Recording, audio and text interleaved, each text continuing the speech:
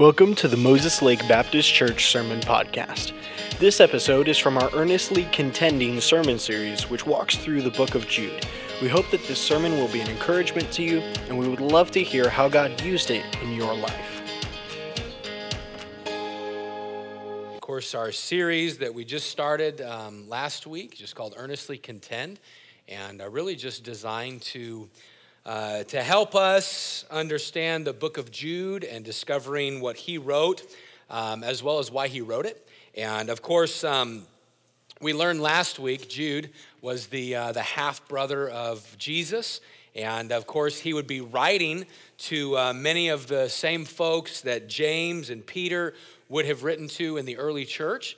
And if you were to go and do some research, of course, we would find that Jude actually didn't trust Christ until after the resurrection. And I know I talk about it whenever I bring that up, but that's interesting to me. Because here you have the brothers of Jesus that literally walked with him and saw the miracles he performed, knew everything going on. You have everything that took place with the brothers of Christ right there, and yet they didn't believe. They didn't believe until after. And so it's just amazing to me when you have that and you look. But of course, James is the half-brother of Jesus, wrote the book of James. That would be probably the very first book that was written. And when you look at the book that was written there, it would be written after Acts chapter number 8, and people are scattered abroad. That's when the book of James would be written, about 3 years probably after that. And so he writes to many of those early believers. You find Peter writing to those early believers, and then Jude writing to these early believers. And of course, what we looked at last week, we found that he really wanted to write to his readers about salvation. Right? That's what he said. I gave all diligence to write unto you of the common salvation. Hey, I was going to write to you about joy and about the salvation we have, but instead, the Holy Spirit directed him to write about this idea of earnestly contending for the faith. The Holy Spirit directed him to write about knowing who the enemy is.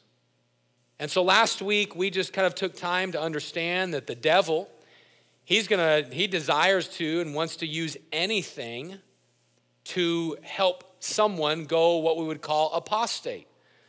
And so what we looked at last week is the fact that the devil wants to use people, right? There are certain men who creep in unawares that are apostate. They're anti-God in their thinking, and they may not have the outward motive of I'm trying to draw people away from the Lord, but really their ulterior motives is to try to get their own following and draw people away to the Lord, away from the Lord, and take people's attention away from the Lord.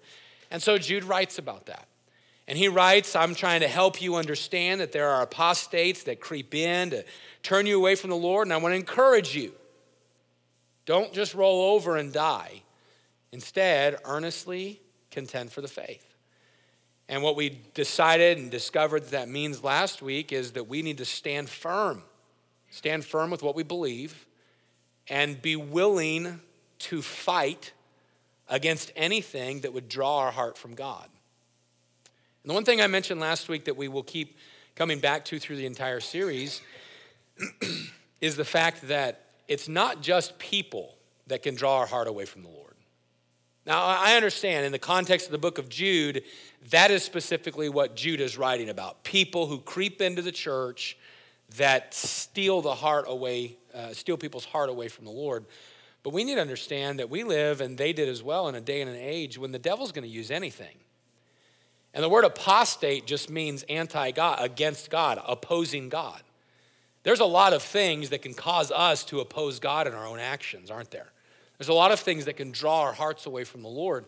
And so I think while the challenge and while the encouragement is specifically about fighting people that would draw our hearts away from the Lord and understanding the truth of God's word to keep us in line with him, while the context of the passage is that, I think we need to remember that there's a great application in we should contend or fight against anything that wants to draw our attention away from the Lord. That can be a person, it could be a hobby, it could be a sport, it could be something that we enjoy. I mean, there's so many. It could be work, it could be a home, it could be a project. There's anything that could cause our hearts to turn away from the Lord and become apostate. And so what we want to really understand is just not as Jude's writing, don't go asleep. Don't go to sleep and allow things to draw our attention away from the Lord. And last week we kind of, again, took it that step further to realize it's not only people that can draw us away, but things as well. And so we must be willing to stand against anyone or anything that's going to turn our attention from the Lord. And tonight, as we kind of come to the next message in our series, we find ourselves face to face with what I'm calling a needful warning. A needful warning. If you've ever worked with construction, then you know that there are certain things that are good to know. For instance, when I was in college and I was helping with a project, I was working with wiring, electrical wiring. And we were working on this project. We were rewiring something in the gym there at the college. And as we came to a certain grouping of wires, the question was asked, hey, are you sure the electrical's off?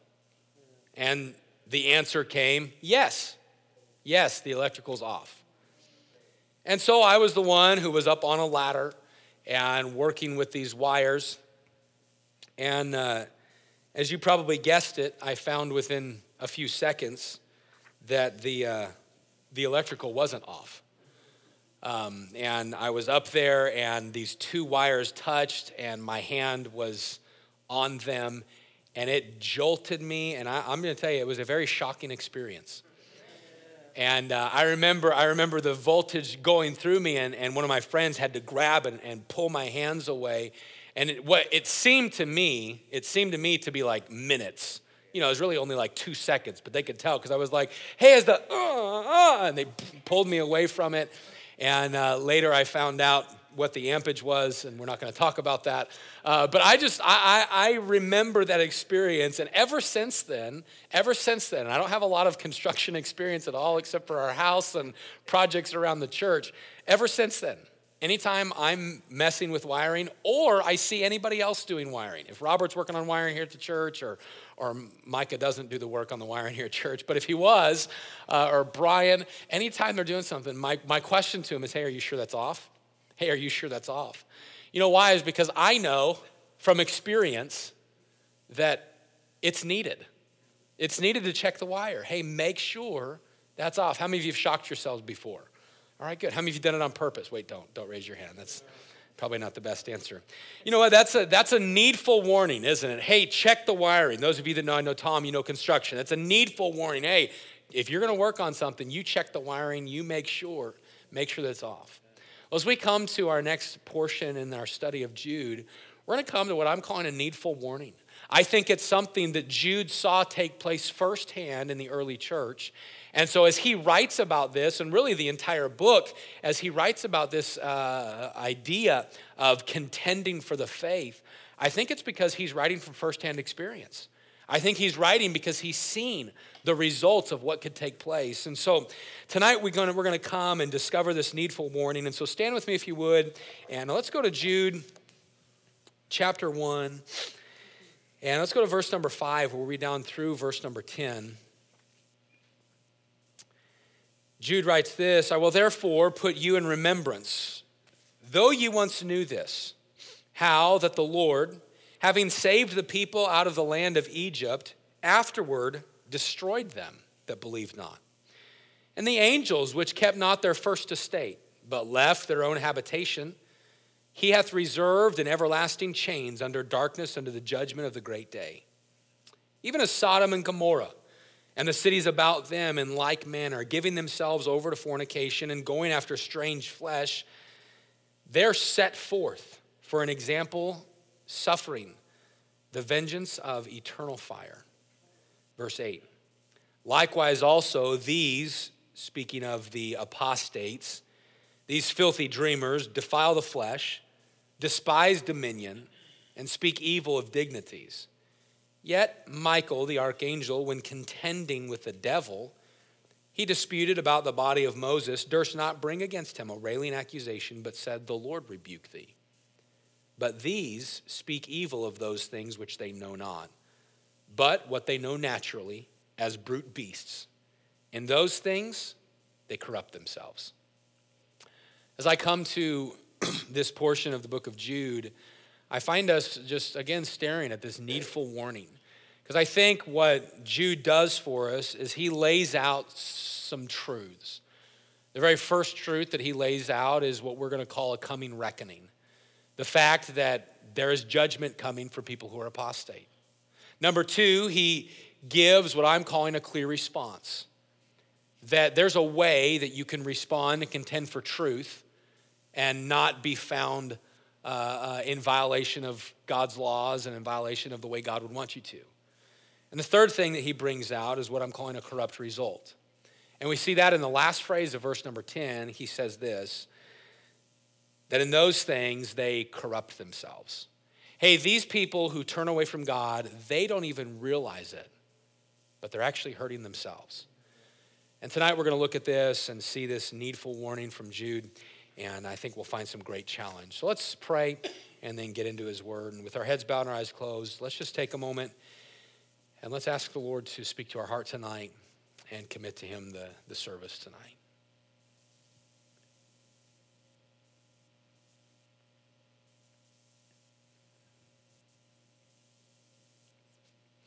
Dear Lord, we come before you. We thank you for the word of God, and we pray that you would help us as we get into it tonight.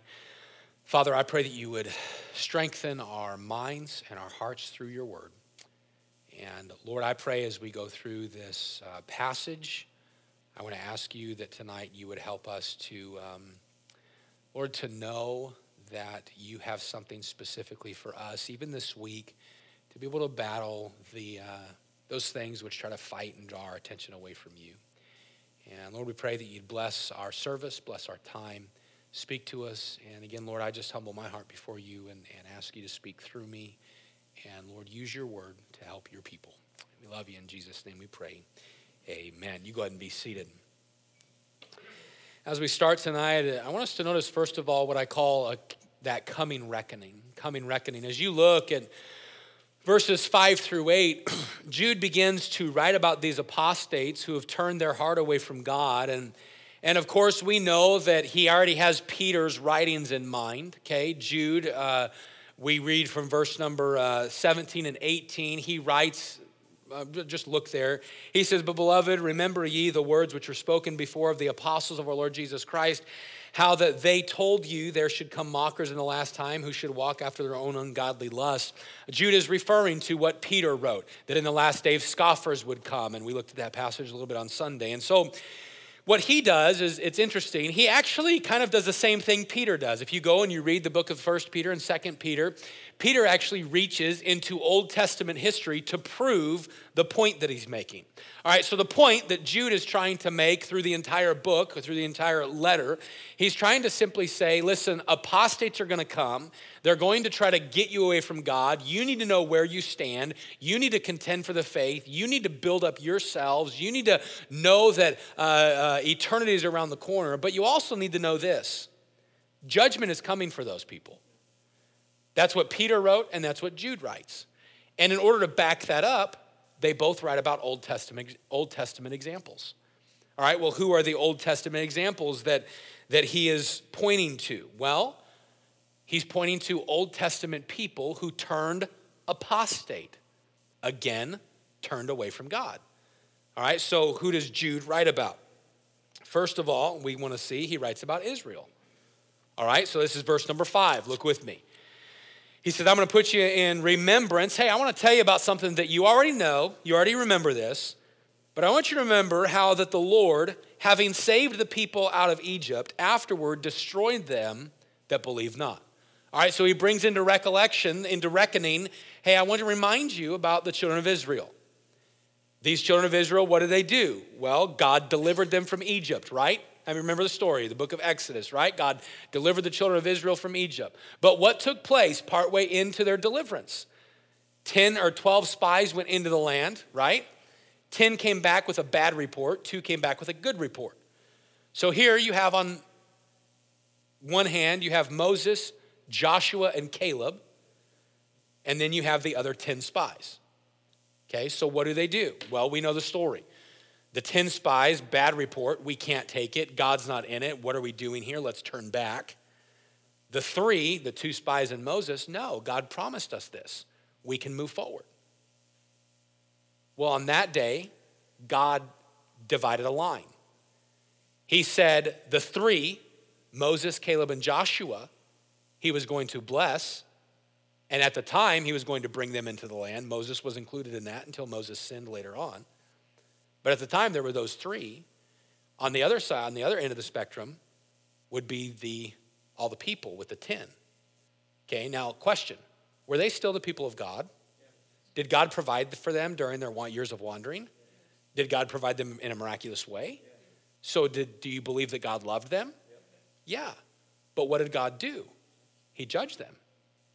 He allowed judgment to be upon their lives that they wouldn't go into the land.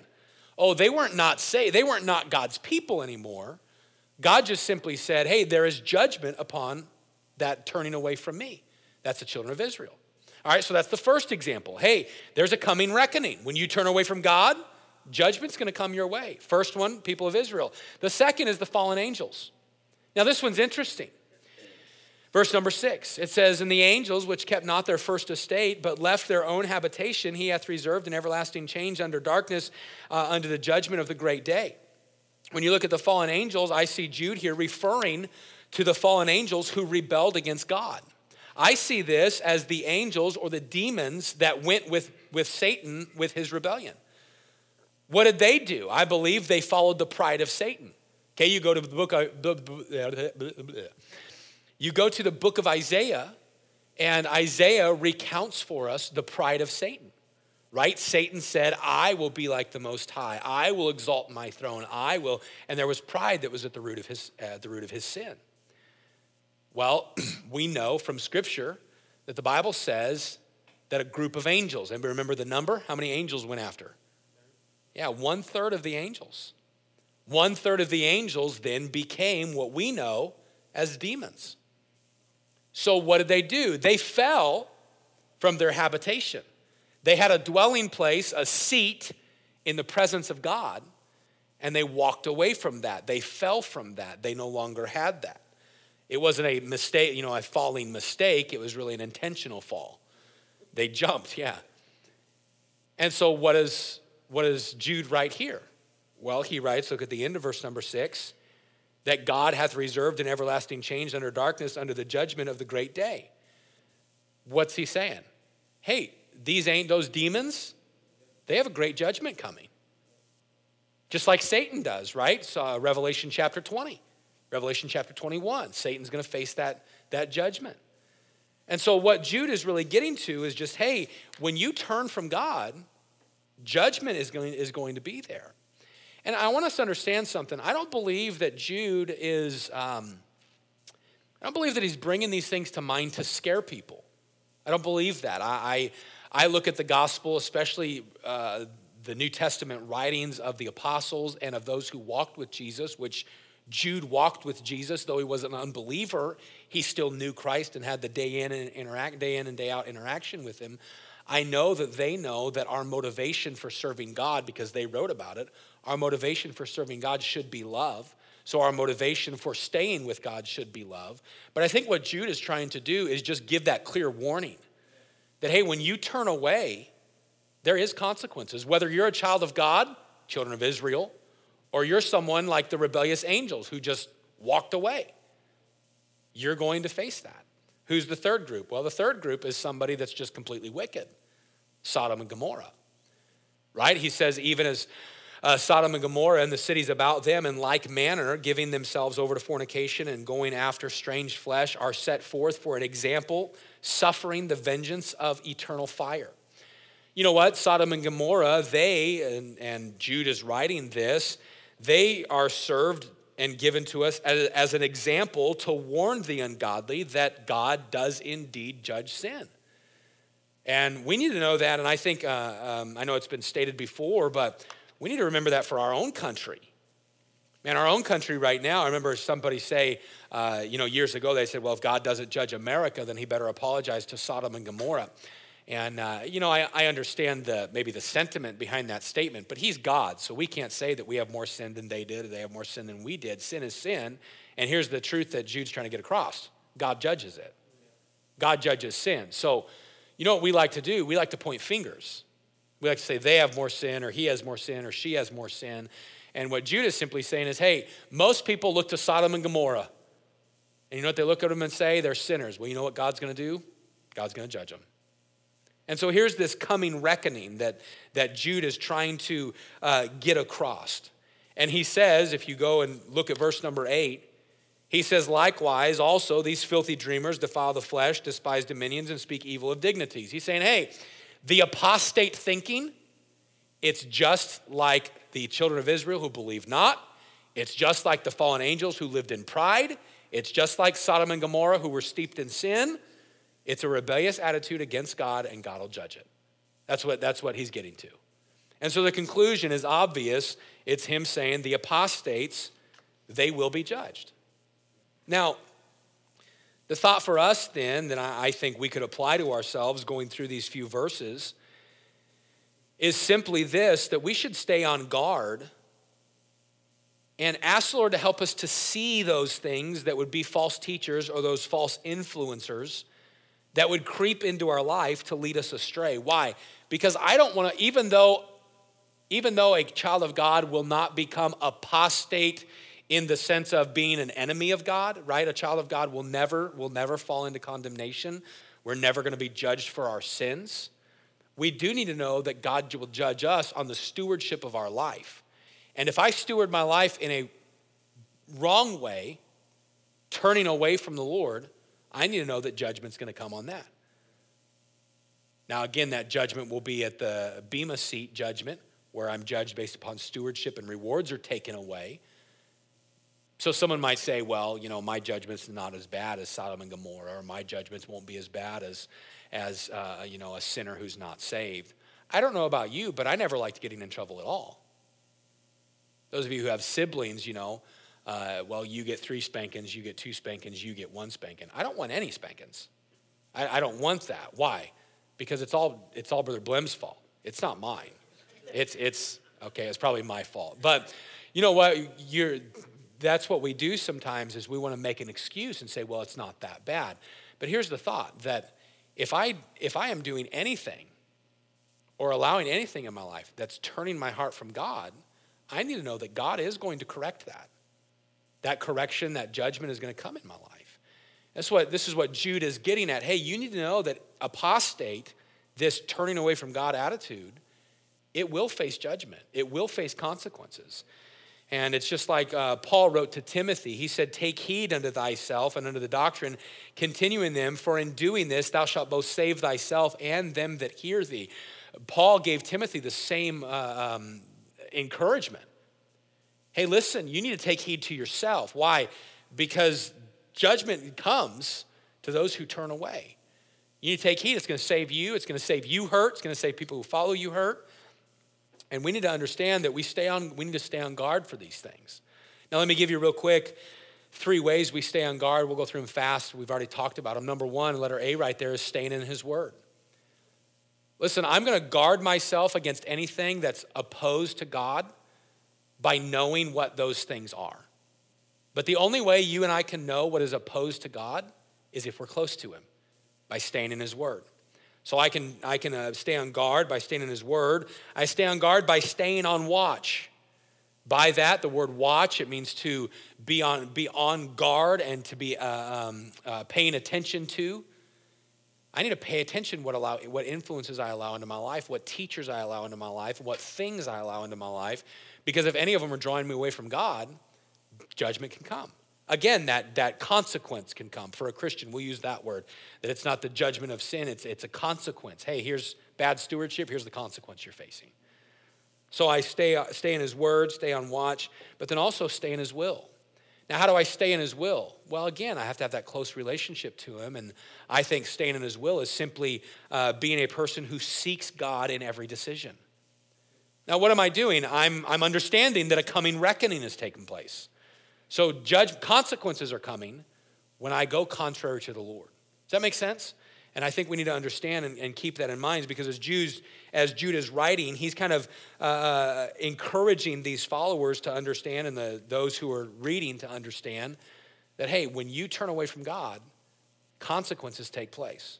Whether you're a child of God, the children of Israel, or whether you're steeped in sin like Sodom and Gomorrah, consequences happen. All right, so that's that coming reckoning.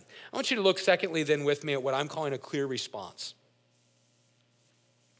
A clear response.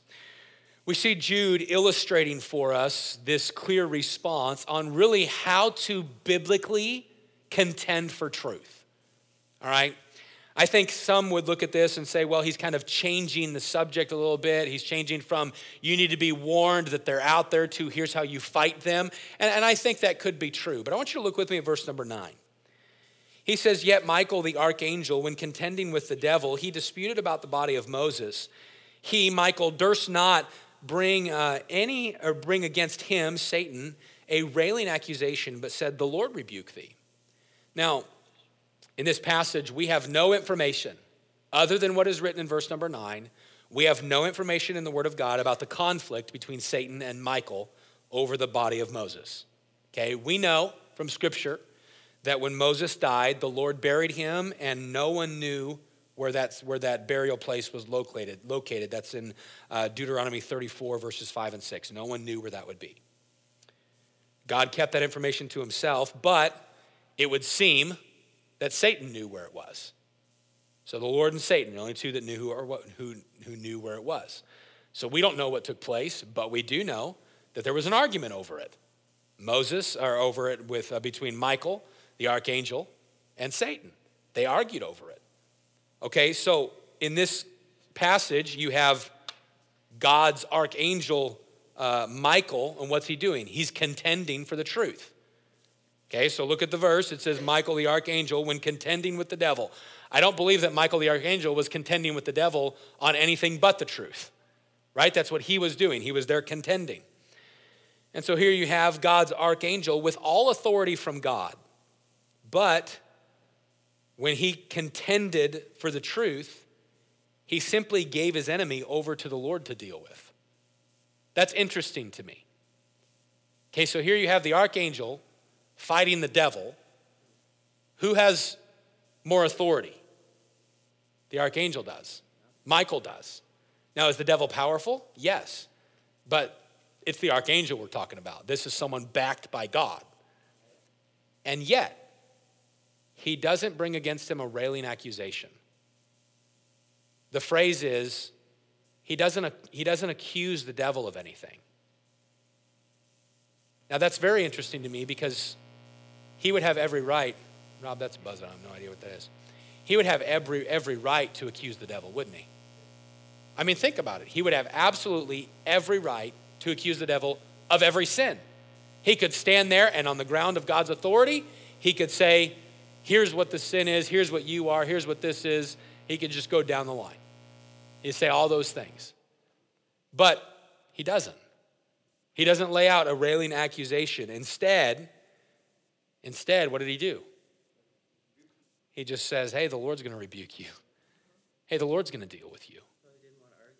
Didn't argue with him. He just said, Lord's going to deal with you. He knew the evils that Satan had committed, and yet he made the decision not to accuse him. He didn't call him out. He left Satan to the Lord. But the Bible tells us that he was still contending. So he contended for the truth, and I want you to catch this tonight.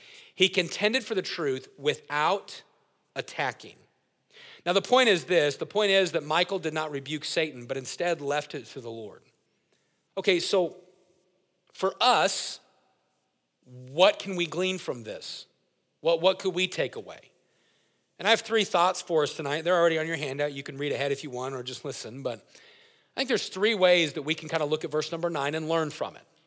Number 1, or letter A right there, is to understand that it's a dangerous thing for God's people to think that they can confront Satan directly because he is much stronger than we are.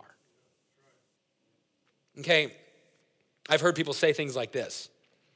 Yeah, I hope the devil just brings it on. I've heard people say something like, I hope he comes after me. I'll show him. I can't wait for the devil to tempt me with that. I'll take him. Now, we look at that and we laugh at that and things of this, but sometimes we may not verbally say it, but sometimes our actions say, I've got this and I can defeat Satan on my own. Okay, well, here's a lesson. If the archangel wasn't going to confront Satan, why should we try in our own power? Okay, so do you know what we can quickly learn from it? We need God's strength to stand against the devil. That means I need to be close to him. If I'm going to stand against anything that's apostate, anything that's contrary to the Lord, I go back to those three thoughts. I need to stay in his word, stay on watch, and stay in his will. How do I do that? By my relationship with Christ. So it's a dangerous thing for God's people to think they can confront Satan directly because he is much stronger than we are. All right, so what's the next thing we can learn? I think that a great approach then is, well, looking at what Michal did. Well, Michal did, this is a great approach when dealing with any confrontation, conflict, or times when contending for truth. Here's the lesson I think we can learn. When you have issues with things or with people, even at times when you have every right to attack someone, don't. Oftentimes we turn issues, and I'll explain this and what I mean by it. We turn issues into a person versus person battle. Now, I'm going to tell you what I'm about to give you for the next few seconds, few minutes. What I'm about to give you, it goes along with this thought of standing against that which is apostate. But I really want to talk about just the idea of arguing and accusations. Because I think in Michal's approach with in Michal's approach with the devil, we can learn something about what it means to truly contend for the truth in a spiritual way. We often do the opposite of what Michal did, and we go on the offensive and we attack people even when we have no right. You say, Pastor, what do you mean by that? And I think sometimes we say things about people and against people and accuse people, and we call it contending for the truth. Often we can disagree with someone, and then when we disagree with them, we attack them, we attack them in order to defend ourselves against a disagreement. So, Pastor, what do you mean? In the home, let's look at a married couple. Oftentimes, a married couple, the struggle is over a financial decision. But instead of the struggle being the problem, I make my spouse out to be the enemy. And so we almost it's like, I'm against you now, you're the enemy, when really that's not the enemy. The enemy is this decision at hand. The enemy is the situation, not the person. And I think what we can learn from Michal right here is just the simple fact that when we're contending or when we're in any disagreement, it's wise, don't throw out an accusation. Now again, I understand that in the context, he's talking about apostasy, and there's so much there that we could apply straight on that. But I like to take it just a little bit step further to maybe apply something for us day in and day out in understanding that when we're in a disagreement with somebody, you don't have to make it a disagreement that's person versus person. Does that make sense? Sometimes we make it about us and them rather than understanding the devil would love nothing more than to ruin a friendship, a marriage, a relationship, whatever, because he would love us to attack each other. And I'll give you an illustration. Last week I mentioned how we've seen some situations in our own church where we had to stand and where I as the pastor had to stand. And Mike, if I brought the name up, Mike would know the situation because as men, I called Mike in, hey, we've got to stand against this situation and this circumstance. Here's what's going on. And it wasn't a gossip thing. It was, hey, we have a person who's trying to turn God's people's hearts away from the Lord. How are we going to deal with it? And I told you a little bit about the situation last week, but I remember some advice that was given to me at that time. And the advice was this. It was through your situation, be sure to speak in such a way as to where the individuals could never say with a clear conscience that you mistreated them or misspoke to them. Now, that's a lengthy thought, but simply what it is if I'm going to have a disagreement with somebody, I want me to be able to pillow my head knowing I have an absolute clear conscience between me and God that I didn't say anything wrong. And I want them to be at the place where they could never, with a clear conscience, say they misspoke about me or mistreated me. Does that make sense? And I remember in those situations, I think back, that was some good advice. And Mike and I had that from somebody else. We had that advice from an outside pastor. Hey, when you look back at this situation, in 10 years, that person should be able to look back and say, Pastor Dennis or Brother Mike never spoke about me, never mistreated me. Oh, they're going to say it, but not with a clear conscience. Not with a clear conscience, because they'll know deep down that's false. You say, what does all this have to do? It's just simply the thought of, if I'm going to be engaged in contending for the truth, man, do it without an accusation. Do it without making enemies. So the third thing that we can learn from this is understanding that the Lord is keeping the scorecard so you don't have to. God's keeping the scorecard so you don't have to. Michael's response to Satan was, the Lord rebuke thee. Hey, this is in God's hands. Can I say that if you ever face a conflict, confrontation, or a moment of contending, be sure to just give it to the Lord. God, this is in your hands. Now, in the passage, I believe that the reader could learn directly what Jude is writing of, hey, you have contentious enemies among you within the church. Give them to the Lord. Let God deal with it. But I think in your life, that's a great lesson that we can learn about any confrontation is God's keeping the score, so I don't have to. So the clear response that's given is, hey, when an opportunity comes up to contend for truth, do it in a biblical manner. And what's the biblical manner? Don't raise an accusation. Don't make an enemy. Give it to the Lord and let God deal with it. All right, third thought tonight, and we're done, is we see a corrupt result. I see this in verse number 10 where Jude writes, but these speak evil of those things which they know not, but what they know naturally as brute beasts, and those things they corrupt themselves. In verse number 10, Jude informs us that these apostates, they're ignorant people. They don't even know what they're talking about. And then he echoes Peter's description of them by calling them brute beasts. He's saying, hey, they're living just like animals. Animals live by natural instinct. And these apostates, they live by natural instinct. They're just, you know what he's saying? They're just given over to the flesh. They're just allowing the flesh to govern them and their decisions. And when men rebel against God, they sink into being led by the flesh. That is true, listen, that is true of someone who is not saved and true of someone who is saved.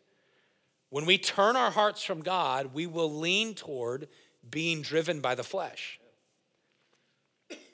The consequences of their rebellion, Jude summarizes it by saying they corrupt themselves. In those things, they corrupt themselves. Hey, listen, they're just messing up their own lives, being led by the flesh.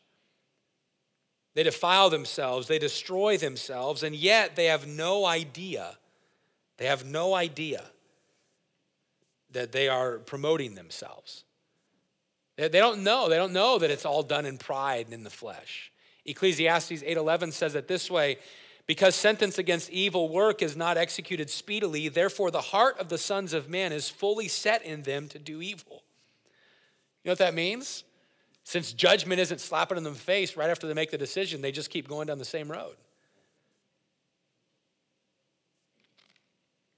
And so Jude is writing, hey, the way of rebellion, it's the way of ruin. You lead to corruption. It leads to that the result is a ruined life. The result is hurt and harm done to you and done to your family. And how that's so true, and I can tell you right now, how many Christians I can think of who've walked down this road.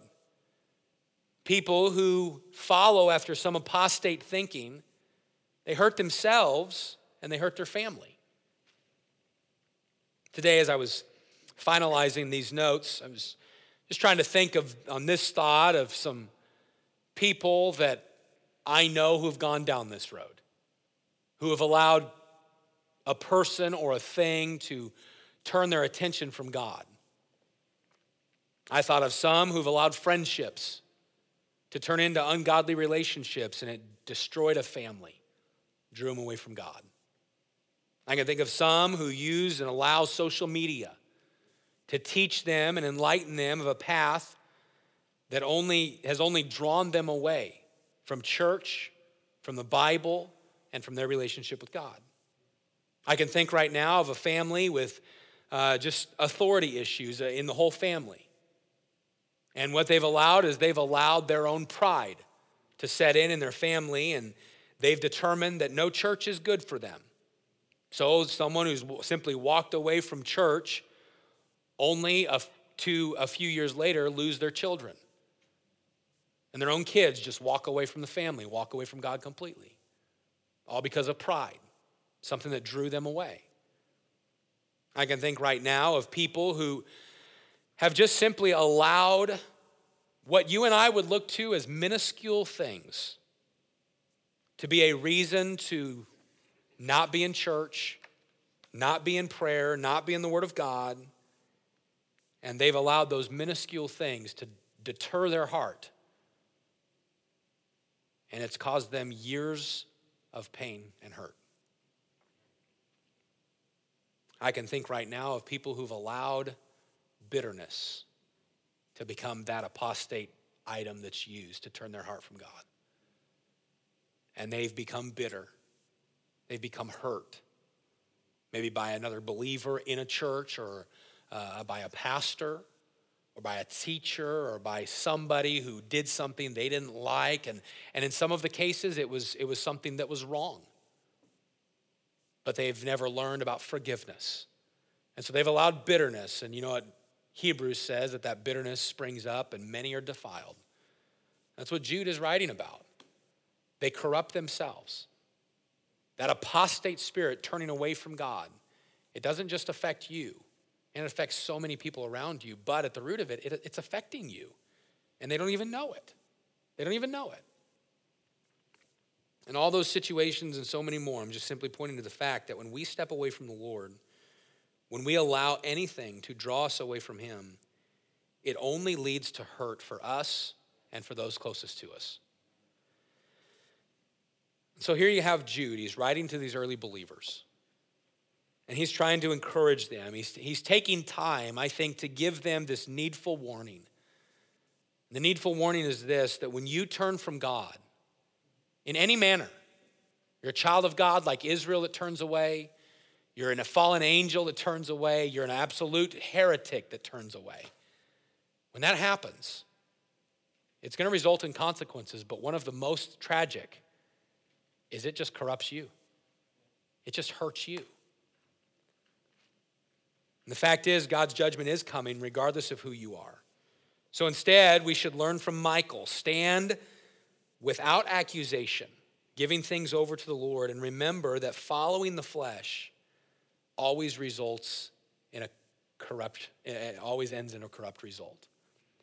And so what's the challenge for us tonight? The challenge for us tonight is I need to be on guard against anything that will turn my heart in an apostate direction. And anything that is taking your heart away from God, anything that's taking your heart away from God, turn from it. Don't allow it. Don't allow it in your life. Don't allow it entrance into your life. Ask God to help you stand guard against it. Thank you so much for listening to this message. If you would like further information about our church, please visit moseslakebaptistchurch.com.